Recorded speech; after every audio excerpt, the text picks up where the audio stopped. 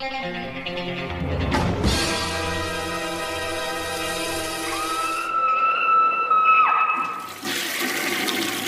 guys, what's up? It is week 262, and to start this off, to let you guys know that the Robotrix contest is still going on. If you want to enter, all you have to do is send an email to davidparker1986@live.com. In the headline, put contest or Robotrix. I will add you in. I'm going to probably draw next week. Maybe the week after, but I'll probably draw next week. This is a Region B release, 88 films. It's a deluxe edition, still sealed. Really crazy, weird Cat 3 Hong Kong movie from 1991. Very enjoyable, sleazy, crazy action. And yeah, also if you do an iTunes or Apple review and you take like a screenshot of that or whatever, listen to podcast format unless you're watching on YouTube, you know what I mean? But if you want to leave an Apple or iTunes review, take a snapshot of that, and I'll put 5 entries into the contest. So I will ship overseas, but I'm not going to pay for the shipping, and I won't be responsible if it gets lost, because international shipping has been really strange lately. So yeah, anyways, enter to win Robotrix for, it was like the 5-year anniversary of the show. So yeah, let's hop into these reviews, and the first one up is from Dark Force Entertainment, and this is a bizarre one. It's called The Big Sweat. I don't know if I've ever heard of this one beforehand. Yeah, so it stars Robert Dazar from the Maniac Cop films, you know, the guy with the giant chin. It also is directed by Ulay Lamel, who originally kind of, you know, he started off, I can't remember, was it Germany? I believe he was a German director, and a lot of his early stuff, he always had a bad rep for directing really terrible movies, but I always remembered his first film, Tenderness of the Wolves. When I first saw that, I was shocked that it was Ulay Lamel, because he had such a poor reputation, and that movie's fantastic. He would go on to do The Boogeyman from 1980, and some other films, was it Prazi, aka Olivia? So as he went on, his career kind of got a little bit strange, and I would say that The Big Sweat is one of those kind of strange films. Now, this is an action film, and there is essentially, here's what they say, is extended, ridiculously long 45-minute car chase, and that's in here. This is one of those movies that you would put in a category as made by aliens, similar to something like Hack-A-Lantern or Dangerous Men or Miami Connection. Now, I'm not saying it will live up to the hype or those movies, because those movies have a certain audience, and people love a lot of those or they hate them. It's kind of in that vein. So I was watching The Big Sweat, and I was immediately taken back at how strange the dialogue was, the style choice of editing, the coverage, all these kind of things. You kind of realize that this movie kind of looked kind of in a way like it was saved or patched together or some weird thing. Now, Robert Dazar is one of the stars of the film, and I enjoy seeing him. I really do. He's entertaining, and he can be really fun. He is such a bizarre character in this movie. He works for the FBI, but he does not act like an FBI agent at all. In fact, the leader of the FBI is such a weird kind of bizarre performance. Reminds me of something like Samurai Cop, the chief in Samurai Cop, who's just funny yet feels like he's in a completely different movie at times. But it's just such a weird performance from every actor in the film. The lead, besides Dazar, is a criminal who's basically got released from prison, and Dazar is an FBI agent trying to help him turn over on somebody else and whatnot.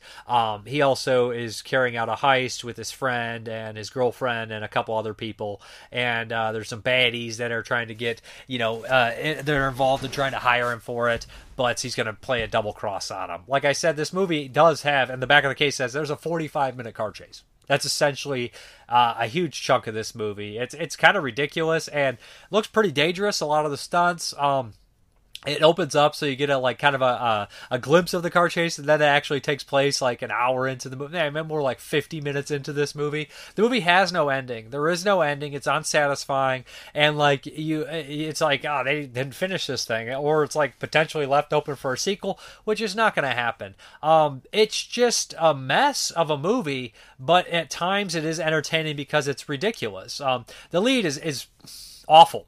He is awful in this movie, and I don't know if it's the direction, the writing, the editing. It could be a number of things, but he has zero screen presence or chemistry, and his line delivery almost seems like someone's feeding him his lines or is reading them off the dashboard when Robert Dazar and him are going back and forth.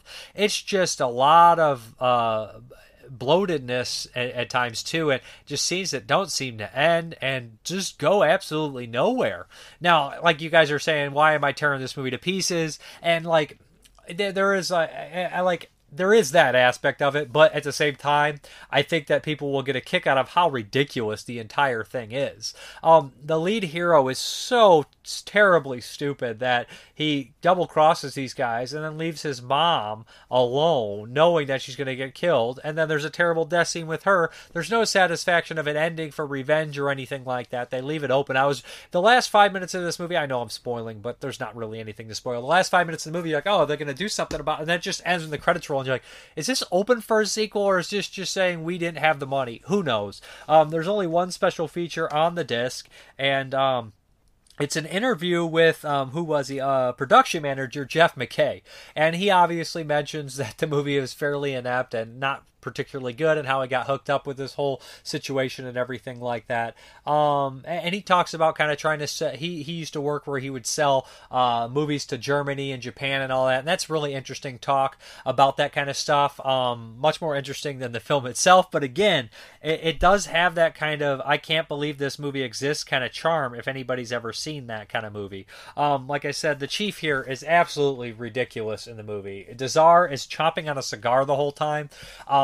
Nobody is acting like they're in the same movie. It's just, I don't even know how to go about it. Like I said, if I had to put it with something, it would be like Dangerous Men, where it's just like, oh boy, this is just freaking weird and made by aliens and not really completed. And I don't know what the hell's going on. That's the big sweat.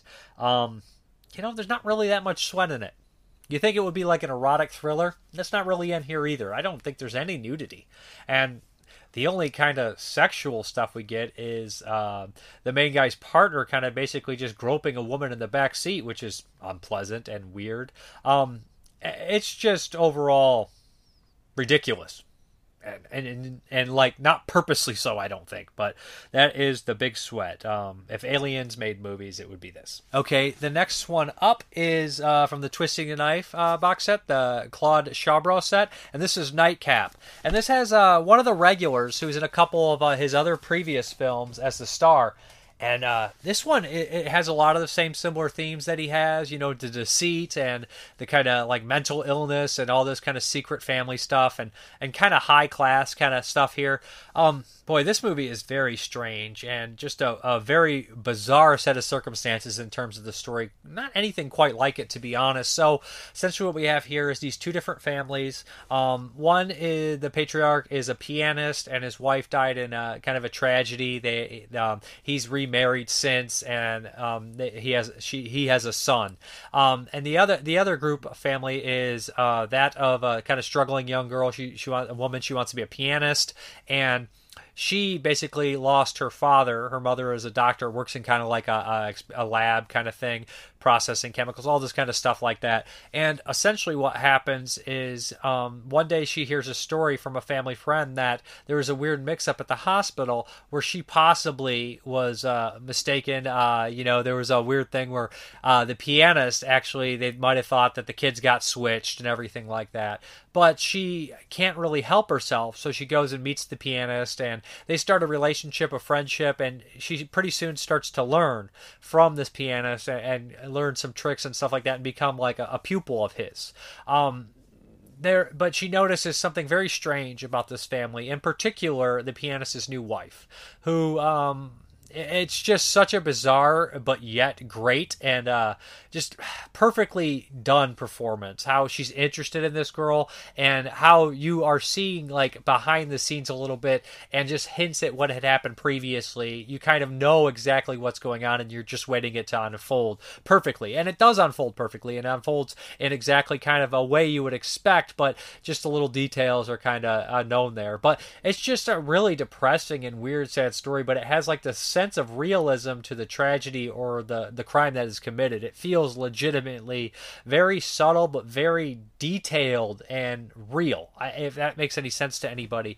But it's not overly graphic film or anything of that nature, but if it's handled so well, this family tragedy or this family secret, this dark secret or this crime, that you can really, when you go to explain something that happened in this dramatic fashion in everyday life, and nobody really can understand because it's so complicated. There's lots of nuances and stuff like that. It feels like it's all here. Like everything in the nuances is all in this movie perfectly done, if that makes any sense to anybody. But again, it's super well acted, super interesting too.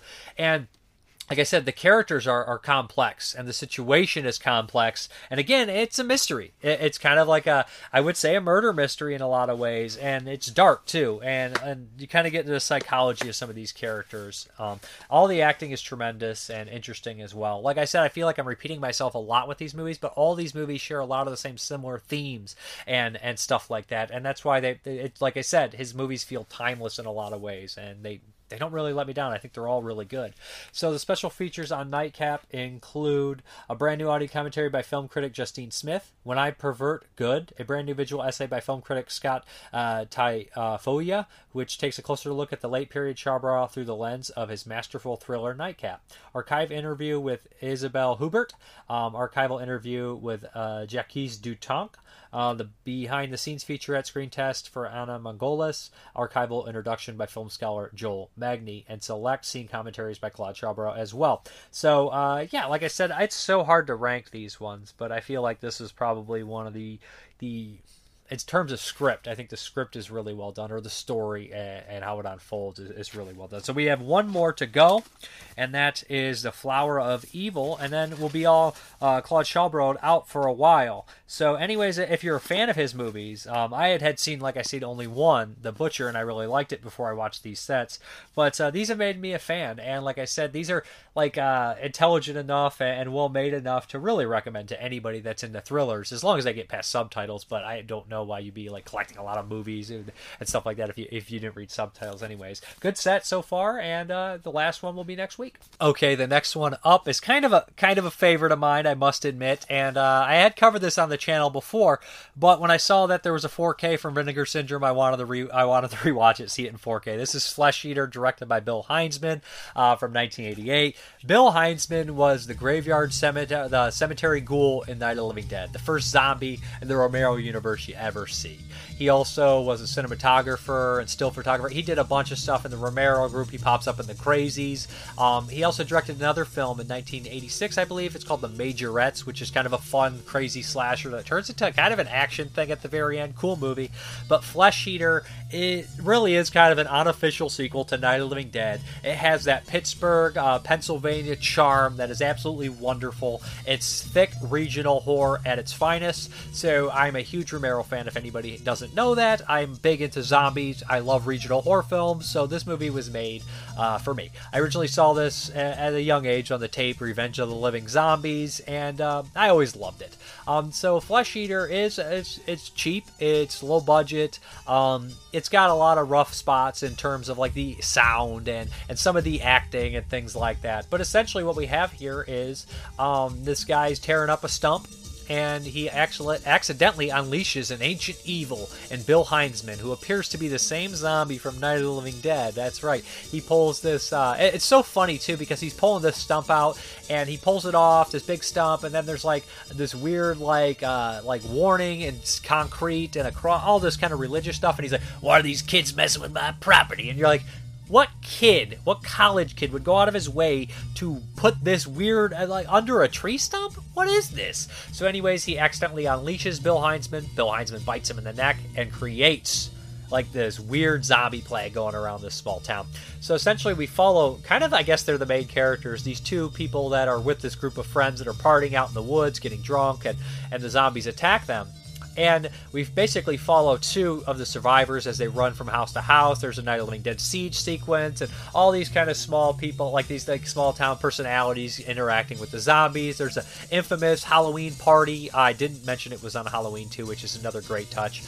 Infamous Halloween party scene where basically the zombies invade. There's a ridiculous amount of gratuitous nudity. Like they somehow squeezed in as much nudity as they possibly could. Lots of breast and sexual situations and all that kind of stuff. And there's a gore gag. There's tons of gore gags. It cracks me up to look at this movie and it's kind of a low budget fun movie, and a lot of people probably pooed on it when it came out. You know, that's a cheap little flesh, whatever. But you look at the gags per minute, and Flesheater has more gags in it in like 5 minutes than 90% of independent movies made now. And I'm not trying to bash a lot of new independent movies, but I'm just like amazed at how many gags and how much fun this movie legitimately had in it.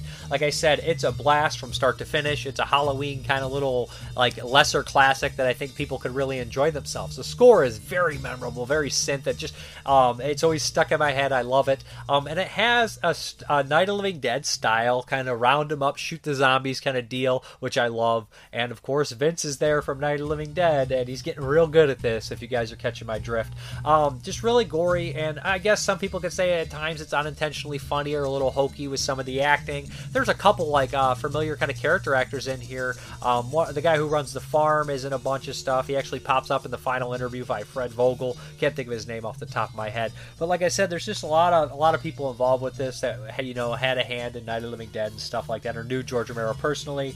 And I think Bill Heinzman did an excellent job playing the Flesheater and directing this movie on a budget. It's actually pretty epic for a small scale movie, and it's loaded with features. And I had to make sure I listened and watched all the features on the new Flesheater 4K because they're freaking awesome. So we have a brand new commentary track by cinematographer Simon Manson and composer Erica Potnoy and producer Andrew Sands. Yeah, I listened to this one. It's kind of mixing with their interviews because they're all interviewed on here as well. But they definitely are pointing out people and having a good time. We have Zombie Nosh LLC, an interview with producer Andrew Sands, and I really like his interview. He actually plays the zombie, the Dracula at the party who has the over-the-top performance, and he brings up with basically being like a production assistant, I think, on this one. Like, is that what I just read it? I'm such an idiot. Yeah, producer, and like he tells a story about originally, like they're like, here's the producer, and he's looking around. He's like, where? And Bill Heinzman, you're not producer, you idiot. He's trying to introduce him to people and stuff. That's really nice. And like, the one thing I will mention about this is everybody who talks about Bill Heinzman, they love him. They're like, Bill was so great. I still miss Bill to this day. And they say how much Bill helped them get in the movies, and how he was so, understanding of people, how he's completely unpretentious, all about just making the movie and having fun, and a family community style thing, which is awesome to hear, because you feel the fun in this movie, and you feel the family kind of stuff going on, and it got bigger and bigger, and like it does have a little bit of that, like, that what you think that Romero kind of style charm, where like you have this community coming together. And I think Romero probably made the best regional horror movies ever made, right? And I think that this has a little bit of that magic in it, and a little bit of that magic goes a long way, man, a long way for me. So I loved hearing that interview there. Then we also have All Roads Lead Back to Flesheater, an interview with cinematographer Simon Manson, and he basically was also in the film. He does spend a lot of time in the commentary talking about when he had to like shoot the little girl, which is Bill Heinzman's daughter, who would go on later to play a zombie in Children of the Living Dead. Abbott Hayes, right? And then we have The Family Continues, remembering Bill and Bonnie Heinzman. That's always really difficult for me to watch. I love watching them, but she's talking about her husband and the movie and all that kind of stuff, and she worked on the movie. She's actually in the movie too, and so you're just like, that's kind of a bummer, but also super endearing at the same time. Carnage in Compositions, an interview with composer Erica Portnoy. And I'm going to be honest, the score is totally underrated and really, really fun. And like hearing her talk about it. And you know what? She seems to kind of, like at one point in the commentary, it's Brent Henderson's kind of moderating it. And she's like, it's just a little... And he's like, no, it's really great, truly great. And he's absolutely right about that. Family of Flesheaters, an interview with actress Heidi Heinzman. She talks about how he would go over to, I think, France and do the zombie walk and stuff, and how she ended up going to do it in his place and stuff. Just really touching stuff, like I said. Crushed Pink Grapefruit Brain, an interview with special effects artist Jerry Gurgley. And this guy did a bunch of stuff. I think he pops up in the Two Evil Eyes special features as well. But yeah, he did a lot of special effects, and his special effects on a budget are excellent. Like, I'm not doubting it. Like I'm not like for a low budget, the effects are amazing. And even for a good size budget, the effects are really good. And like I said, tons of gore gags. And they actually reveal this moment in there when there's this corpse who's been eaten down to like a puppet kind of thing, like a skeleton. And they show how they did that. And I never knew that was just just like a little thing that they moved puppet. I thought it was a guy in a suit. For all these years I've seen this movie, I thought that was a guy in a suit, but really they somehow managed to do this just like flinging a head up, and it really got me. It looks great too. You rarely see somebody who's been almost eaten to nothing come back as a zombie, and you see it in Flesheater, so that's a nice touch. And there's like a weird satanic magic feel to the zombie too, instead of your typical kind of, unknown factor like the Romero films had. Then we also have To Live and Die in PA, an interview with actor John Mowood, and he's the lead in this. He talks about how he still misses Bill, and Bill got him the job and all that kind of stuff. Meatballs and Missing Actors, an interview with unit manager Paul Giorgio. We also have a minor budget majorette interview with hairstylist, makeup artist Terry Godfrey. Extensive behind the scenes still gallery. Like I said, I went through all these in one day, and I was very happy to listen. It just was a nice touch, to be honest. So it looks really good in 4K, and I love that it's in 4K. I mean, it looks low budget, of course, right? But it looks really solid in 4K for exactly what it is. There is some hissing with the sound, but you can kind of expect that. And there's a lot of carnage, a lot of people getting eaten and stabbed and shot and killed and groped. Yes, there is a lot of nudity in here as well. But there's also a really funny story about Bill Heinzman in a French maid outfit that I'll let the special features tell, because they'll do it better than me. But there's a picture evidence of it. So anyways, if you've not seen Flesheater, I really recommend this kind of late 80s classic. It's one of these ones that's just a blast. It's just so much fun, nonstop, like kind of zombie gooey fun. There's a funny little bit in here when they mention film threat. And you remember all the zombies in it too. There's not just like nameless zombies. Like they're people that got attacked earlier, and you see them get shot and everything like that. You're like, oh shit, like that. And they pretty much make sure that they kind of get rid of all the zombies and stuff like that, except maybe possibly one at the very end. And there's a nice bit of animation as well, which I love. So anyways, Flesheater, highly recommended from Vinegar Syndrome in 4K. You need it. You need Flesheater. You need more Bill Heinzman in your life. Do yourself a favor and buy it. Okay, the next up is the Patreon pick, and this is from Jim Simon, and he picked Swing Kids.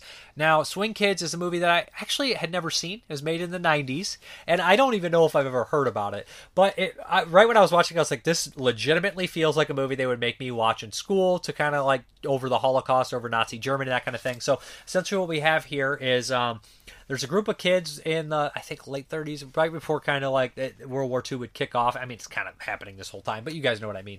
Well, I guess America got involved. See, that's how westernized everyone. Oh, America. If it doesn't involve America, we're never, you know how it goes. So essentially, there's a group of kids, and they're obsessed with swing. So swing music. And it's kind of, a lot of these bands are banned in Germany at the time because there's Jewish and African American people behind a lot of this music in America. They dress in British fashions, and they're kind of obsessed with American movies and stuff and all this kind of westernized culture. So essentially there's a group of them, about 3 or 4 that they kind of focus on. Frank Whaley is one. Christian Bale is one, very young. And the other kind of major actor here is like Sean Leonard. He's an actor that I've seen around, just his face, but I'm not too familiar with him. He hadn't done anything that I really knew. Christian Bale's really solid in this movie. He's kind of got the temper and everything like that.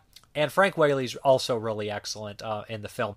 Also, it has people like Kenneth Branagh, Barbara Hershey. There's some other people that pop up. And Kenneth Branagh in this movie plays an SS officer. He is really good in here. So they kind of ditched the German accents. Everybody kind of speaks in like, you know, the American or English accent style thing. They always used to do that back in the day. Nobody wanted to have a German, German language or German accent, except, of course, the real bad guys like Kenneth Branagh, right? They always do that. So Kenneth Branagh is really excellent in this. So anyways, what happens is the lead, I can't remember his name in the film, his father was taken away, and he's kind of like rebelling in this swing thing, but he's also interested in this stuff, and him and his friends don't really want to join the Hitler Youth. They don't believe in what the Nazis are doing exactly. And the movie is just kind of an interesting look at how Nazi Germany like basically just brainwashed all these people. So essentially a couple of the kids end up having to go to the Hitler Youth thing, including Christian Bale and the other lead.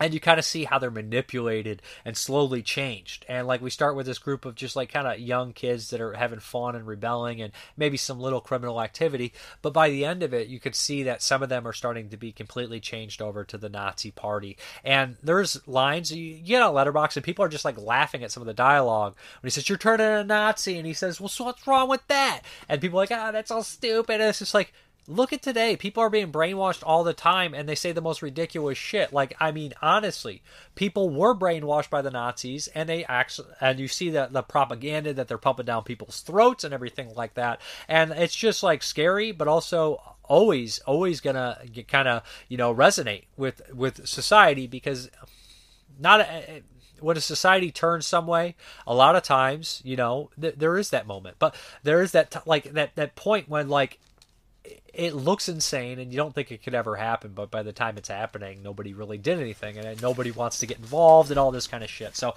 like in a lot of ways, the movie really kind of it landed with me in some ways. I know it has some cheesy dialogue, and sometimes when the characters just break out and like swing dance, especially the lead, it's like, oh, this is really kind of awkward and weird. And in fact, I don't know how I feel about the lead's performance. I don't think he's a bad actor. It's just a strange performance and a strange kind of actor in general. Wasn't too familiar with him. I think Christian Bale probably does one of the stronger performances, is because his character is just layered and very gray, and and that way. And Frank Whaley has a really good monologue, which is the right way to think, although it is kind of a sacrificial way to think in this situation too, self-sacrificing deal. But yeah, and it also like it can be on the nose a little bit, but also sometimes people need to see that, to be honest. So there is emotional moments, especially when he talks about his father. Like it's touching, and I know, like I said, there was somebody on Letterboxd. I'm bringing up half Letterboxd reviews is half my review, but they mentioned, why do people hate this so much? Because they had to watch it in high school, and they, and I really felt that kind of way too. Like right when I put it in, I was like, this looks like something they would make me watch in high school, and like I could see people hating on something just because they had watched it in high school, so it's automatically goofy or bad or something like that. And it does have these moments of like shaky kind of acting or cheese or cringe, but at the same time, it does have these poignant moments as well. So I did enjoy Swing Kids. I thought it was pretty good. And like I said, the first 15 minutes or so, I was like, I don't know about this one. I really don't. And then as it progressed, I was like, yeah, this is pretty interesting. And I have not seen Christian Bale this young, so that was also nice. And like Kenneth Branagh's been popping up a couple times here and there, and he was an actor I knew of, from Mary Shelley's Frankenstein and other things. I just hadn't seen that much. And seeing him in this one, I was like, oh, wow, he's really good in this. Kind of trying to take the lead's family under his wing and whatnot, and kind of change them and stuff like that. So I thought that his performance was convincing. So that's Swing Kids. Okay, so if anybody follows 22 Shots, you guys will know that essentially we finished our 1994 retro year. We did our top 10 and everything like that, if you want to check that out. But now we drew the next year, which was going to be an 80s year, and thankfully we got one of the greatest 80s years of all time, 1980. So I kind of want to take this time to kind of just do a little introduction to 1980. I made an introduction for it, a little, retro year thing that I do with some of them. And it's like 3 minutes and 30 seconds. It's too long, but I couldn't cut it anymore because 1980 is so stacked with favorites and cool imagery and everything like that. Of course, I used all Riz Ortolani songs. I mean, who could not? I mean, Riz Ortolani was the master of 1980. So if anybody can point out the 28 movies used in the opening, including visual, sound clips, sometimes both, maybe I'll send you something if not too many people can get it, because I don't know if anybody will be able to get all 28 with the clips and all that kind of stuff in there, and the sound. There's lots of weird little small moments in there. So basically what I'm going to try to do, and you guys can skip ahead to the reviews if you'd like, but I'm going to try to cover about 160 is my plan. 160 1980 movies. So you see more horror, but maybe some like kind of horror adjacent movies as well that have kind of some name recognition that some people may consider horror. The thing is, I kind of want to go over the list with you guys so you guys can hear it and say, well, you're missing this or that or whatnot, and I can send you guys the master list I'm going off of. But I plan on covering all 160 of these movies. Maybe I'll miss a couple here and there. But so anyways, I have covered some of these on the show, and feel free to skip ahead to the reviews. There'll be timestamps. But if anybody wants to see this master list, let me know, and maybe you guys can follow along with me or suggest some movies that aren't on the list. But here we go. Altered States, The Shining, Cannibal Holocaust, Friday the 13th, Alligator, The Fog, The Changeling, Prom Night, Maniac, Humanoids from the Deep, Saturn III, Cruisin', Dressed to Kill, Watcher in the Woods, Inferno, Eaten Alive, Death Ship, City of Living Dead, Terror Train, Night of the Demon, Without Warning, Motel Hell, Ninth Configuration, A House on the Edge of the Park, The Children, Mother's Day, Fade to Black, He Knows You're Alone, Anthropophagus, The Island, Hell of the Living Dead, Night of the Hunted, Contamination, Windows, Windows, Schizoid, Nightmare City, Don't Answer the Phone, Zombie Holocaust, Dark Forces, Unseen, Boogeyman, The Awakening, Virus, The End, Devil Hunter, Blood Beach, Cannibal Apocalypse, The Hearse, Deadline, Christmas Evil, Night Kill, New Year's Evil, Beyond Evil, Alien 2 on Earth, Scared to Death. And remember, this is by Internet Movie Database's record. If it says 1990 in there, that's how we go. Patrick Still Lives, Demented, Macabre, Erotic Nights of the Living Dead, Primitive, To All Good Night, Encounter of the Spooky Kind, Stage Fright, The Attic, Wolf Lake, Funeral Home, Cannibal Terror, Toxic Zombies, Legend of Sleepy Hollow, Blowjob, Witch's Brew, La Tia Alejandra, Godson, Dr. Heckle and Mr. Hype, Phobia, Island Claws, The Alien Dead, Lost Souls, Orgasmo Nero, aka Sex and Black Magic, if I'm not mistaken, Beyond Terror, The Cannibals, Night of Death, Monstroid, Zoom In, Rape Apartments, Hex, Beast Carnival, Catalysm, Terran Tor, Vengeance, Stigma, Zygor Ilewilisian, and that's like a Seijun movie. I can't think of the Japanese director's name. I mispronounced that. Fiend, Dangerous Encounters of the First Kind, which is more of a thriller. The Exterminator, Aquella Casa en las Ofertas, We're Going to Eat You, The Beast, The Savior, Mama Dracula, First Deadly Sin, The Last Hunter, Aliens Are Coming, Blood Rage by Joe Zito, Tomb of Dracula, Vicious and Nude, Sex Hunter, Terror Express, Madness, The Return, Crazy Thunder Road, Beast in Space, Curse of King Tut's Tomb, Haunted Tales, Sleep of Death, Savage Hunt of King Stalk, Moyer del Emio, All Women Are Whores, Furiko Shinta, aka Writhing Tongue, Last Rites, Ombre, I think it's Shadow, and then the entire Hammer House of Horrors set is there. So we have 13 of those: Witching Time, Silent Scribe, Children of the Full Moon, House That Bled to Death, 13 Reunion, Rude Awakening, Guardian, The Abyss, Growing Pains, Two Faces of Evil, Charlie Boy, Carpathian Eagle, Visitor from the Grave, Mask of Satan.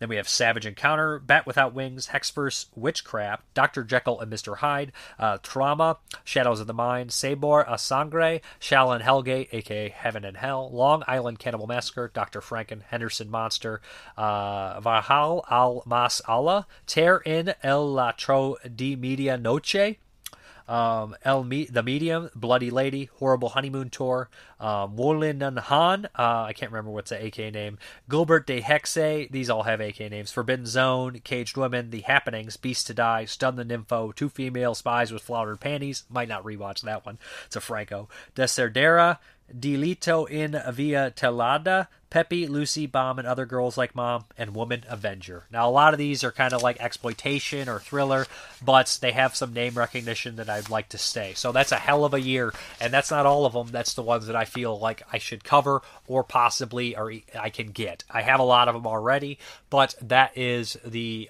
160 movies I plan on covering for 1980, okay? If anybody wants the master list, hit me up. I'll send it to you. And, yeah, I guess we're going to get into... let's roll that intro. They did this to you! They're trying to turn us against each other!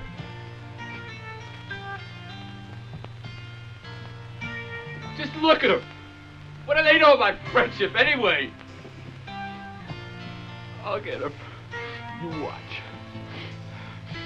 I'll take care of those sons of bitches.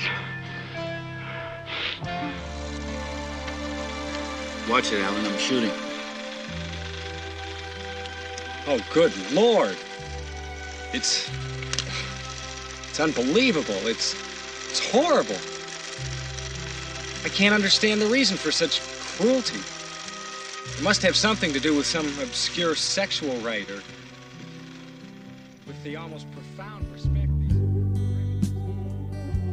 Getting very careless. Blood in your hair.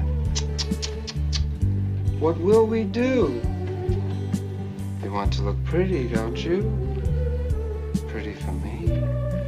I can't believe you're not afraid. All you have to do is piss on it. Goody cat blood, ain't you? God damn it, Ralph, get out of here. Go on, get. Leave people alone. You'll never come back again. Oh, shut up, Ralph. It's got a death curse. Evil. God, my leg. God, my leg. I'm here. You're here. There's a fog bank out there. Messenger of God. You're doomed if you stay here. Demanding everything, including blood. John, I want this material burned. All of it.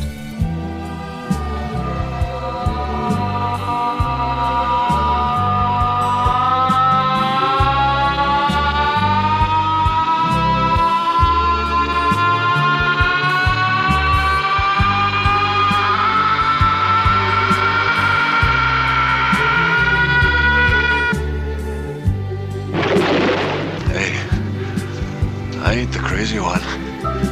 Remember? In the lake, the one who attacked me, the one who pulled me underneath the water. And he's still there. Used servitude. I think you will all meet again. In hell! I'd have mercy on his soul. He was one ruthless son of a bitch. Wendy, farewell, darling, light of my life. I'm not gonna hurt you. You didn't let me finish my sentence. I said, I'm not gonna hurt you. I'm just gonna bash your brains. I'm gonna bash them right the fuck in. Well, Dad, are you proud of me now? Do I measure up? Huh? My son was a son of a bitch, and he was no good. That's it. My son is dead. I don't want to talk about him no more. Oh, Cindy, you're gonna die.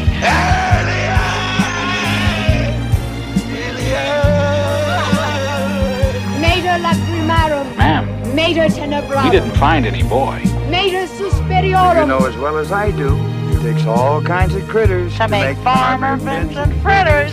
I wonder who the real cannibals are.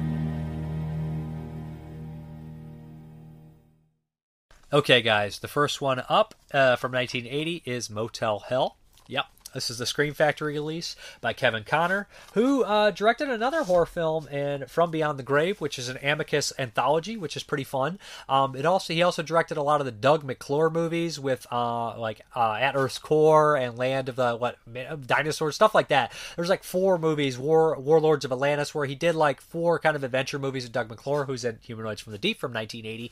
And so it's strange. He's a British director, but he's directing like this American movie, and this movie takes place in America. It stars Rory Calhoun. That's pretty much the big name in here, who was in a bunch of westerns. He was an Angel, and Rory Calhoun gives one of my favorite performances of 1980. Let's start that out. So essentially, we had 1974 with stuff like the Texas Chainsaw Massacre. We had a lot of backwoods horror after that, exploitation, and so this one feels kind of like in the same vein of this like kind of like exploitation kind of cannibal stuff here, but it has more of a comedic tone, right? It has that funny kind of tone, and I would say that's funny because when Tobe Hooper made Texas Chainsaw, he said it was a comedy. Everybody's like, what? And then he would go make the sequel, which is completely off the rails comedy, weird stuff. But Motel Hell sits in that middle of Texas Chainsaw 1 and 2, and it has the comedic elements possibly, maybe he was going for, I don't know. So anyways, what we have here is a young woman and her boyfriend are getting this motorcycle accident caused by Rory Calhoun. The husband is taken away, and I'll explain exactly what's happening to him later. But as she's kind of wakes up and sees like this Roy Calhoun and his sister, and she's kind of confused. They tell her boyfriend's dead, and eventually she starts to hang around this pig farm, which is where Rory Calhoun lives at, along with his sister, and they slaughter pigs. But that's not all they're doing here. Right off the bat, we know that they're up to no good. Roy Calhoun's brother is also a police officer, so he starts to kind of take a liking to this girl as well. And weirdly, there's a love triangle between Rory Calhoun, this sheriff, and this girl, which is a very unlikely thing. Ida, the character Ida, is also excellent. That's Roy Calhoun's sister, and she's kind of like this bigger girl that's just absolutely really fun and great performance in here. Actually, on the special features, they talk about kind of like the different kinds of leads that would be in horror movies, female leads that would be in horror movies at this time. You have like the real pretty girl, and then the real kind of like, I don't remember the 3, but they say she's the different kind of type, the weird kind of strange type that's really different. It's a really kind of larger than life performance, very fun. Now, Rory Calhoun in this movie has such a really fun kind of like, demeanor about him. Like he's a businessman, similar to the cook, and especially the cook in Texas Chainsaw Massacre 1986, where like but Roy Calhoun's much more nice and charming, and he has like this good-natured quality about him where what he's doing is kind of in, like he says it's for God, but it's also for a humanitarian reason and a nature reason. So essentially what they're doing is they're basically anybody that goes through on roads, they kind of spike the roads or hit the roads up. Anybody that crashes, they bury them neck deep and cut their vocal cords, and they feed them like livestock. And he looks at them as livestock, and he obviously is cutting them up and feeding them and selling the food. Hence, it takes all kinds of critters to make Farmer Vincent's fritters. So that's a kind of an iconic line of the movie. But anyways, the movie feels like it's definitely a carryover from the 70s, where we had that tonal kind of shift of like weird kind of silly comedy and stuff like Last House on the Left or The Town That Dreaded Sundown. It's still in Motel Hell, like these weird farcical moments of like, sex comedy almost that don't seemingly belong here, like I said, but in this one the tone is a little bit more goofy, so it's like I think that people will be able to swallow that pill a little easier. And I've always kind of adapted to the Grindhouse kind of serious, like goofy, like serious to goofy kind of switch, and I don't mind it. I like it. I mean, there's my bones cracking, but yeah, this one does have a little bit of that as well. And the comedy doesn't always as a dark comedy as well, but it has the weird zany qualities as well. Like I said, Rory Calhoun and Ida really make this movie. I don't know the actress's name off the top of my head, but they really do. Their demeanor, their comedy moments, and like I said, it does have also kind of like some Eating Raoul moments, if that makes any sense, with a group of swingers, and there's just all sorts of weird zany things happening. The end fight scene is excellent. It has the cover art right here, if you see that, with a pig-headed character and a chainsaw. So you kind of can guess what's going on here. It might have the best deathbed confession of all time, to be honest. As far as the features are concerned, there's new audio commentary with director Kevin Connor, moderated by Dave Parker, the director. New interviews with Kevin Connor, producers, writers Robert Jaffe and Stephen Charles Jaffe, actor Mark Silver. Interview with actress Paul Lynn and Roseanne Caton. Ida Be Thy Name, a look back at Motel Hell's frightful female protagonist, Ida Smith. And I like that one the best because it's just a lot of people talking about different kind of female protagonists and stuff like that. Or they call her a protagonist in that movie? I guess she is, right? But anyways, the one downside of this movie is that the two killers in the movie kind of overshadow everything else in the film. And the idea of having people buried neck deep and cutting their vocal cords is something real haunting and creepy in this kind of weird, kind of silly horror film at the same time. You'll spot what is his name? John Ratzenberger, I think his name, from Cheers, is in here as a bandmate. And yeah, there's some good gore gags in here towards the end of the film. It's not overly gory, but anyways, Rory Calhoun really is wonderful in the movie, charming as a killer. And it's strange, you'd never get something like somebody killing people because there's too many people on the planet, there's not enough food. It's crazy that this kind of like down south kind of good old boy has these weird humanitarian reasons for killing people. That would never happen in a movie now. They definitely would mix that up, because I mean, even if you look at other ones like Hunter's Blood, they're poachers out there, and Texas Chainsaw, they're doing it as business only. But like Roy Calhoun has like this kind of higher calling to why he's doing this at the same time. He wants to keep the costs low. Anyways, there's some really great moments in here. Motel Hell, first movie in 1980. Did not disappoint on rewatch. I should mention that my Aunt Karen and Uncle Terry have always had a soft spot for this movie, and my cousin Jimmy. So yeah, Motel Hell is kind of one that I have an affinity for sure. So maybe I know people don't like it probably as much as me, or some people probably love it, but I've always enjoyed Motel Hell, and I always will, I think. It's not perfect, but the bits of imperfection are canceled out by some of the stuff that I really do always remember and love. So yeah. And the next one up shows how different 1980 is in comparison to movies. And this is Encounter of the Spooky Kind, directed and starring Sammo Hung, who is a martial artist. And I've seen, I think, The Man from Hong Kong. He has a role in that. He's really good in that. But I'm not as familiar with Sammo Hung as I should be. And boy, oh boy, is he just awesome. So I think he came from kind of like from the school of like Jackie Chan, trying to learn from Jackie Chan and stuff like that, or do that kind of style of like comedic fighting and being a badass at the same time. So this is a first time watch for me, and it was one that I had to have right away. This is the second Blu-ray I bought, of course, of it though. So this is a really weird movie. Like it's different in a lot of ways. Like they said, it inspired stuff like Mr. Vampire from '85, which is a blast.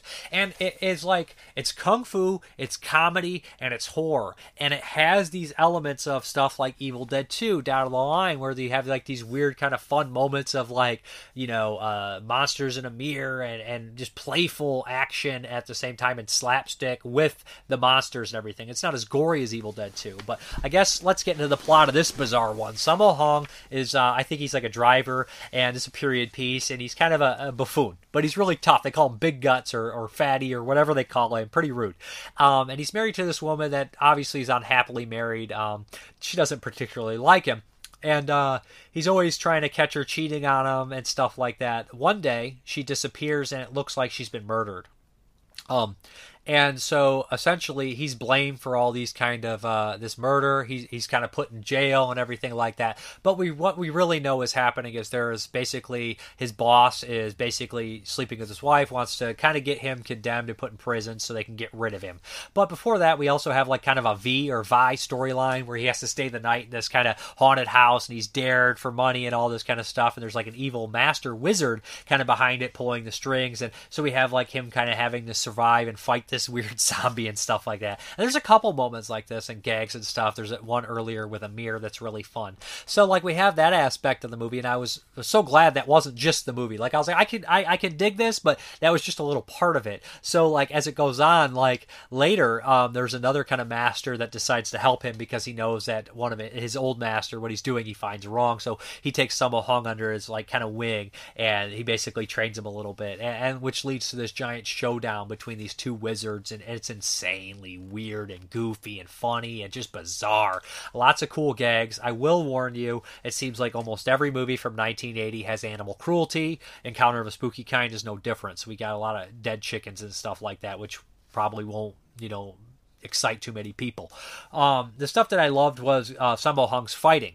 Like there's a great moment where he escapes from prison and he has to fight these two guys close quarters, and he just boots this one dude in the chest so hard and he hits against the wall, because it's very rare that you get to see kind of a bigger guy throw down and throw down in such a believable, entertaining way, like the stunts he's doing and stuff, like because he's a stocky dude, like, and he obviously is very athletic, and it's just really fun to see him throw down with a lot of guys, because you don't typically see that. You have your typical skinny or built guy fighting in these movies, and seeing him kind of throw down with everybody was just really awesome. Like I said, the ending is bizarre. Fires flying at each other and just weird spells. Kind of reminded me of, obviously a less serious, more playful The Wailing, because that's a South Korean movie where they kind of use like this spells and stuff like that and controlling people and everything. So like that kind of idea is in there too, right? Like, so we have like all these stuff that would be used later, and I feel like this movie is probably heavily influenced to other films, although I've not seen too many before this. I have seen other Hong Kong and Chinese films, so usually the Kung Fu and fantasy stuff is from the Shaw Brothers, and it's less horror oriented, but this has that kind of horror stuff too. And like I said, obviously kind of a inspiration to maybe somebody like Sam Raimi, although 1977 we have Houseu, which could have been inspiration to Sam Raimi too, but it definitely has that playful kind of lead that's just kind of like comical but also trying to survive. Anyways, really dug this one. There is a commentary on here, where is it? Sorry about that, by Asian film expert Frank Jin, and he starts to talk a little bit about some of the dialogue used and how that would be a reference to kind of lots of different stuff like an old shoe, and like that's interesting too and helps with context. Anyways, Encounter of a Spooky Kind, another good one for 1980, and it's just a lot of movies I get to watch for the first time I'm excited about, so this is a cool one. Sammo Hung for the win. Good stuff. Okay, the next one from 1980 is one I've seen before, and this is The Beast. Now, some people explain this as kind of like a Hong Kong version of Deliverance or Last House on the Left, and I can see that. So essentially, this version is actually in English. I watched it online in Cantonese, the original language. I suggest you do that. I did watch some of the English one, and it's just a little bit too much here. So what we have here is, like, the movie opens up, and the opening reminded me of like a Hunting Party in a lot of ways, where we have like that brutal animal killing, and so warn you, real animal violence here. We have this group of kind of like these kind of backwoods guys, and they're all really memorable looking, especially this guy here with the teeth licking the hook. You might recognize that from the opening. So essentially, there's like 5 of them, and they like catch this pig, and it's real brutal, and they obviously kill it, and you kind of like are introduced to these people in that way. You're like, I know who these people are, and they seem to almost take pleasure in it. there's like a group of them, and it's called the Beast, and they do like have animals, and they kill animals, and some of them even have animal-like qualities about them. So these are kind of the villains of the story, and they're introduced, and it's like kind of the location as well, this isolated place and scary. So essentially what we have here is 5 people are going out camping. They kind of like say goodbye to their family, their father, the main characters. We have a sister and brother, kind of the leads here, and they go out, and after a while they run into a couple of these backwoods people, very typical kind of exploitation style stuff here, and it's kind of it's really weird and uncomfortable, of course, and then a couple of the guys come back and they leave. Unfortunately, the girl is out by herself, and she's like washing some clothes or dishes, and the gang of thugs or beasts come across her, and they molest her, they rape her, of course. It's fairly graphic. It's not as graphic as some of the stuff, but they do show some things. And there's some small little touches in there that are, add to the sleaziness or uncomfortability of it. Somebody licking her ear, shit like that. They also, I should mention that the group of kind of rapists or villains have like a mentally handicapped person with them at the same time, like this kind of balder guy who doesn't really partake in any of the violence against them, but he's kind of guilty by association, and he's just kind of lost without any friends, and he doesn't really know what to do. And he's not treated very well. You kind of have some sympathy for this character, the big bald guy. So what happens is the brother goes out for revenge right away, and it gets worse. It gets worse for these people. And anyways, the 2 are very badly damaged or killed. I don't want to spoil absolutely everything. And the father of this comes back, and he wants his vengeance, of course. And that kind of turns into like him picking them off, and I don't want to say almost slasher ways, but the deaths are over the top and kind of extreme, and kind of align with like I Spit on Your Grave or something like that. And the addition of the mentally handicapped guy with the group of them obviously is a thing like I Spit on Your Grave, right, with Matthew. So the father picks him off, one by one until the climax. And there's some nice touches in here, the gang fighting with each other, very similar to I Spit on Your Grave. The one thing, in like a revenge movie or a rape revenge movie like this, you kind of feel a little bit, I know this is weird, and I don't know if this is justified or not, but you feel a little bit more comfortable. And I've had somebody say this to me before, I'd rather have the person who's assaulted get the revenge than someone else. It just feels a little bit more, I don't know, like cathartic in a way. You feel less guilty about the grittiness or whatever the hell. You guys understand what I'm saying. So the picking them off is pretty intense. The first one, it's off. There's a couple off-screen ones, but you see the aftermath, and I think that's worth the price of admission. Kind of like the aftermath's a little bit, kind of the reveal is pretty cool. One of the characters, the snake guy, is just one of the best villains ever. He looks straight up like Richard Ramirez, and he's just has a growling voice. He's really weird and creepy and just kind of a good villain, to be honest. He was kind of made for these kind of roles, I imagine. And he's just really memorable, as well as the bald guy. And I think the bald guy's in lots and lots of movies if you look him up. So like those 2 stand out to me. There is a lot of snake killings in this movie. Dozens of snakes are killed violently. It's like Stanley or something. A lot of killing of snakes. I know that's going to be uncomfortable. I obviously didn't like watching it, but it's 1980. It seems like the last hurrah of animal violence in movies. Hell, Cannibal Holocaust is the same year, so Friday the 13th. There's a lot of animal cruelty happening in 1980 from all countries, including China, Hong Kong, Italy, America. It's just, unfortunately, still a staple of cinema at the time, especially genre cinema. So the ending of this movie is, it's one of those kind of mean-spirited endings that I feel like is the proper way to go. For this kind of thing. I really like this movie. I know it's explaining how horrible it is and messed up it is. Everybody's like, I like that, because I like these kind of films. I like the backwoods kind of stuff, and City meets that. I wonder, it's not had a good release in the States, or maybe ever. It was remade twice, which is fucking bonkers to me. Loose remakes, I believe, 1999, one with Anthony Wong called Deadly Camp. And again in 2003, The Beast, aka Deadly Camp again. I think that third version is the most rare to come across, to be honest. So it's just bizarre this movie was remade twice, especially that close to close. I don't know how close the movies are and everything like that. But anyways, the bad guys are real sleazy in this, real nasty. You enjoy watching them get killed. I would have liked to see a little bit more on-screen kills. I like the father. He's kind of a Charles Bronson-esque character, right? Silent, strong type. And the ending, it works well. I imagine that this isn't released because there's a lot of bigger needle drops. I think that the police are in here. Message in a Bottle, I think, plays. Songs like that, that it's just like, I don't know how the fuck they would clear those rights for something like The Beast, which is kind of just a sleazy flick from 1980. But one that might be, I guess, a hidden gem for some people, to be honest, because it has that weird quality of, like, I like these kind of revenge movies. I love revenge movies, and especially when they kind of cross over into the horror exploitation area, I just kind of, like, always seek them out. But, yeah, it's not going to be for everybody. And it's a scary location, like I said, being in the woods like that and everything like that. Right when those people came across me, and they started acting like that, I'm like, we got to go. We don't want to be anywhere near these people, because you're just asking for trouble at that point. I guess we're going to do the pervert card for this 1980 flick, and this is Zoom In Sex Apartments, aka Zoom In Rape Apartments, and that's probably a more close title. This is from the Nakatsu Erotic Films Collection. This is part 5. This is the 5th release in that collection, and I'd heard a little bit about the Zoom Up and Zoom In movies. I've seen one of them. I can't remember the name. They're all so similar, and they have alternate names, which is really crazy, kind of giallo style story in apartment complex and murders and stuff. It was really good.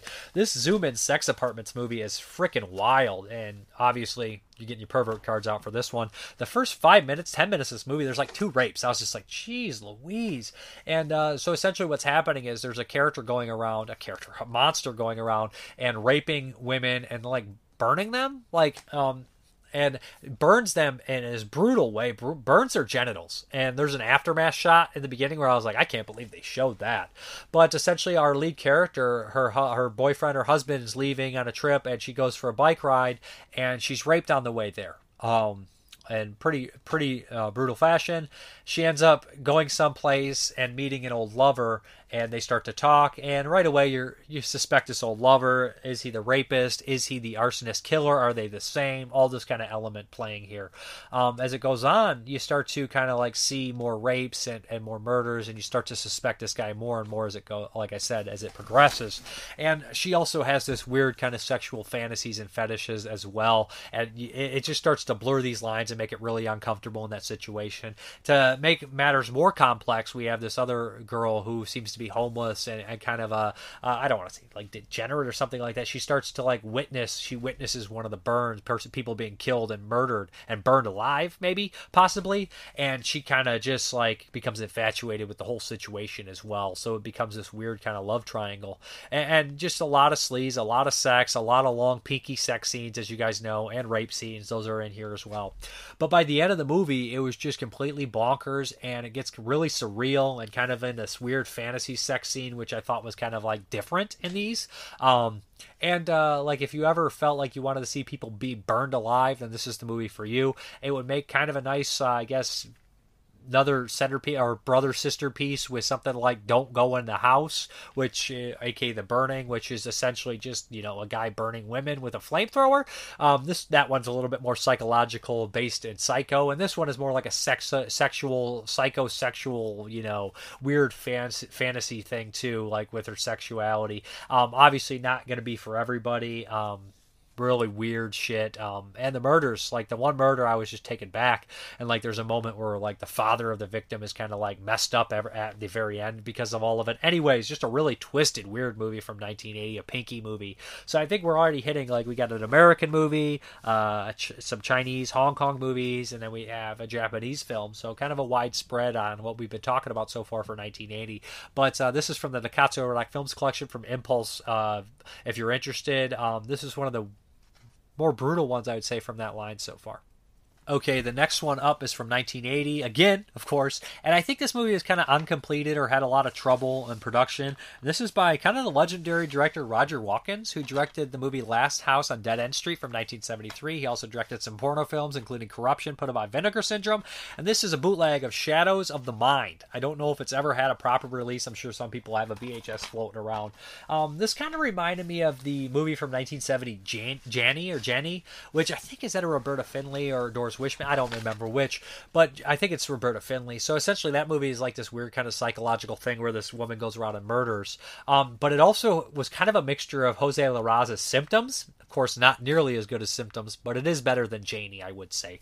So what we have here is this girl who has witnessed a horrible act with her parents. They both drowned. I think her father and like a stepmother, they both drowned. and died. Maybe it's her actual parents, and she's been haunted by it. She's been in a hospital ever since. The doctor decides to let her go out, thinks she's ready to see the real world. She's kind of released back to like her family estate. She owns it. They have a lot of money. They had a lot of money, so she kind of goes to this estate. There's a caretaker there that's a very bizarre. Going to this estate is obviously not going to do her any good. Her stepbrother shows up, and he's a slimy piece of shit. We get narration from a lot of people, including the brother and including her, and we have a lot of these flashbacks that go back and forth. So we kind of have this like psychological kind of thing going on for like about 40 minutes. The movie's about an hour and 20, and then the first murder occurs, and you don't really know if somebody's behind the thing pulling the strings, and you're not 100% sure who's committing the murders, but you really kind of have a general idea. As it goes on, the murders are fairly graphic, especially the first one that involves a scythe, which I think is actually on the VHS cover if anybody's ever seen it. And then later we have another kind of murder involving somebody getting stabbed in the eye. So the murders that actually happen are pretty grotesque, and I like these kind of movies where we have like a psychologically damaged character finally snapping or kind of diving into it. It doesn't seem like there's absolutely enough to make a complete movie, but what we have here is fairly decent enough to see kind of like and watch and check out and see like, yeah, this is all right. You know, it could have been a lot better, but it could have been a hell of a lot worse. And when the killings actually happen, I think they're quite effective. And there is a reveal, which I do kind of like these reveals where you actually see exactly what caused the trauma and everything like that. But that's Shadows of the Mind. Had to watch the Roger Watkins movie because Last House on Dead End Street's kind of a fairly prolific movie in the extreme genre, and I know that he did a lot of other films as well, but that is Shadows of the Mind. Okay movie. I'm glad I watched it for 1980, kind of mix it up, and something that I had never seen before. Okay, the next one up from 1980 is another bootleg, and this is Terror on Tour. This is like a rock and roll horror film or heavy metal. Remember those heavy metal kind of horror films that came out? A lot of them like Rocktober Blood or Shock 'Em Dead. This one's more like rock and roll style. This is directed by Don Emmons, who was an actor turned director. He did a couple of the Ilsa movies, the first two, I believe. The legendary, awesome Ilsa and the She-Wolf with the SS, and then Ilsa, the Oil Shriek, Harmon of the Oil Shriek. So Don Emmons obviously has some good exploitation films under his belt. Ilsa's a classic, right? So I was like, okay, finally time to watch Terror on Tour. I put in I actually watched it online again. You know, you can watch it on YouTube, stuff like that. And I was like, man, boy, I'm not. This is pretty unwatchable in terms of quality. It's one of these dark VHSs that when you watch it, you can't see a damn thing. So essentially, what we have here is a band, the manager, all the kind of major characters in the movie. They all look similar. It doesn't help that a lot of them dress up in makeup. So you're like, I don't know who any of these characters are because the dialogue's very poor. They don't really stand out, and they're all dressed in makeup. Every time they go on tour, there's a prostitute that's murdered. There's some sex scenes, some nudity and stuff, of course. But there's a prostitute that's killed. A police detective gets involved. He even tries to get somebody that he knows that's kind of a stitch or whatever to go undercover and be involved with this as well. So yeah, basically that's kind of the movie. Every time they have a concert, somebody gets picked off. There's a lot of dialogue. It's not very well edited because there's a lot of the moments where there'll be tons of dead air in between lines. They'll be like, yeah, that's a great song. Then it cuts to somebody else. Yeah, I think I'm good at guitar. And it's just like, why is this edited so poorly? I don't know if they're trying to pad the runtime, but this needs to, the dialogue seems very unrealistic. It's edited very poorly. There's so much air in between all the lines. It's just very deadpan and very poorly acted, to be honest. And like I said, I don't know who any of the characters are because I can't fucking see them. You know what I mean? And they're barely memorable in the first place. But of course, there is a killer. And it's kind of strange, too. Usually slasher movies, you have a group of friends, and they go out and they get picked off by a killer from the outside, or there's a killer on the inside picking them off. It's not usually, a group of friends, and there's a killer from the inside picking off other people that are completely unrelated to any of these fucking people for the most part, right? It's kind of strange. It's just weird. And, it's 1980. It's early in the slasher kind of boom. So, I guess the rules weren't set. It's an unknown force or a group within killing the people that are there. I mean, a couple of the people that are involved with the group do get picked off. Not particularly a good movie, honestly. It was kind of boring, kind of hard to follow because all the characters look similar. They're all in makeup, and it just looked poorly done, in some aspects in terms of editing. But maybe if it was cleaned up, it would help a bit, right? I could tell the characters apart. I could hear the dialogue better and everything like that. And this, I saw a few editions floating around online, and I watched the best looking one, and it still wasn't great. Let's be honest.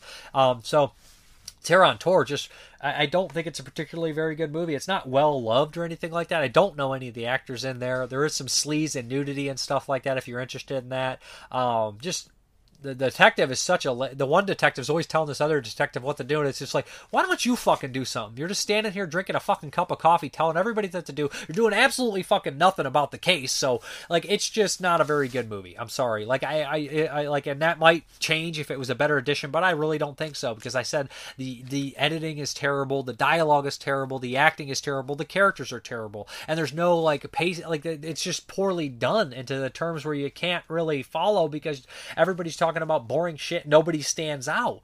They do try to create some intrigue with, a character having like a note that was written to him, and you can see their psychological kind of crumblings, and it's kind of left vague who it is. But I really had trouble giving a shit. And it's just strange. And it's just like, now we introduce a prostitute or a groupie, and they are killed. And it's just like you're just introducing new characters to kill every time, and I get it. That's the killer's MO, but at the same time, the slasher world wasn't yet created, and this is just a formula I'm glad we didn't really go with. It could be good, but Terror on Tour is not good, so sorry. Not the worst movie, of course, or anything like that, but, it's like a 2 out of 5 or some shit like that, so that's what I go with, somewhere around there. Terror on Tour. Okay, and the last one from 1980 is just a crazy one, and this is Choi Hawk. It's not spelled that way, but it's pronounced Choi Hawk, and this is Dangerous Encounters of the First Kind, I believe it's called that. Yeah, Dangerous Encounters of the First Kind. Now, there's a couple cuts of this film. I watched the director's cut. There's a theatrical cut, and the runtimes, I think, are about 5 minutes different. Some people list runtimes as 95 to 100 minutes. There's sometimes 90 to 95 minutes, regardless. The director's cut incorporates VHS footage because that footage was lost. So some people explain this as kind of like the craziest nihilistic punk rock movie, and this is more of like a thriller, I guess, but it's psychologically really messed up and really twisted and really exploitative in a lot of ways, but very, very smart too.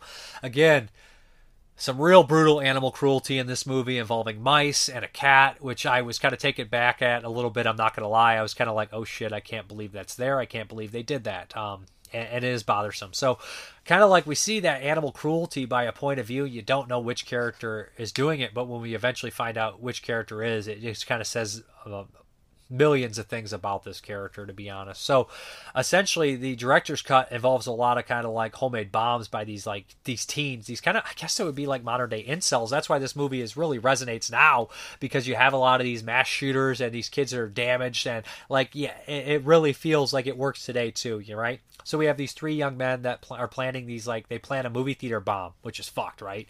And it goes off. It's like this little dirty bomb. They don't know if they killed anybody or anything like that. So they scurry off, but this young woman witnessed them do it, and she starts to follow them around. She's a little bit older. She starts to use them and manipulate them, and they all end up getting involved with some more bombs. But also they find this kind of this foreigner, this I believe British guy. It's a Hong Kong movie, of course. This British guy.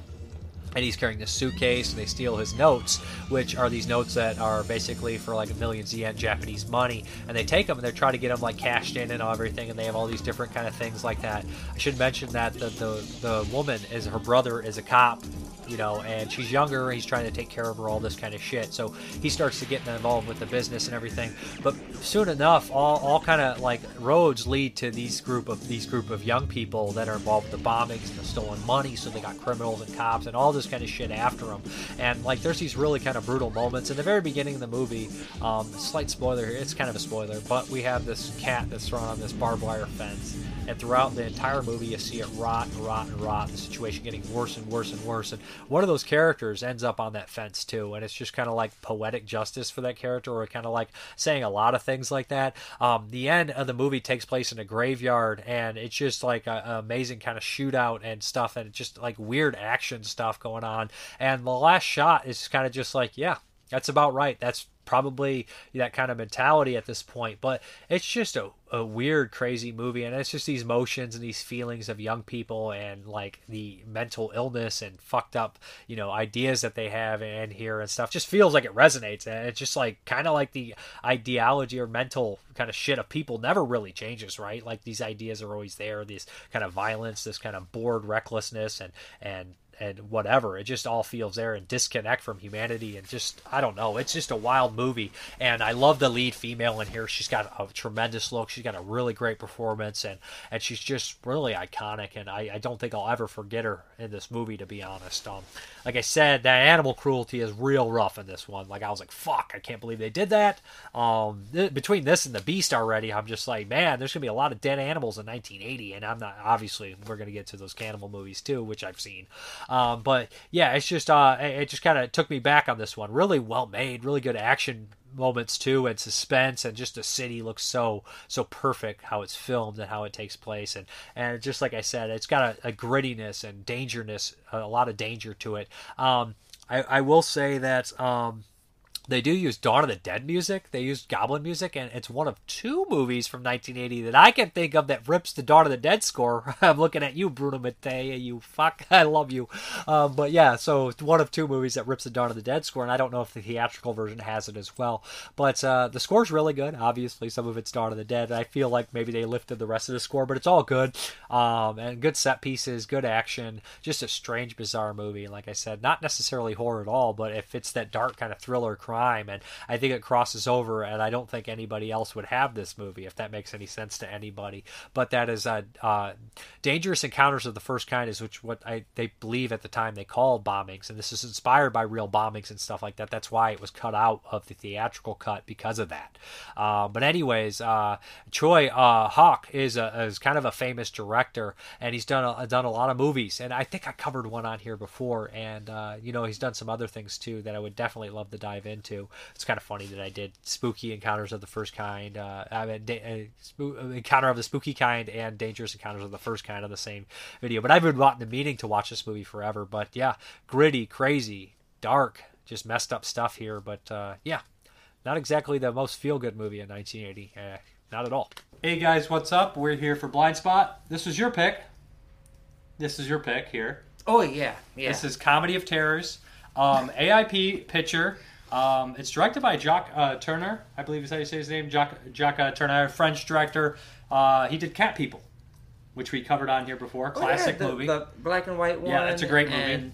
And there's people and they turn into cats. Yeah, he also did Night of the Demon, which is another kind of classic that we should probably watch down the line. Oh, That's wait. not Night of the Demons. It's also not Night of the Demon, the 1980 fucking Bigfoot exploitation video nasty. It's a completely different movie.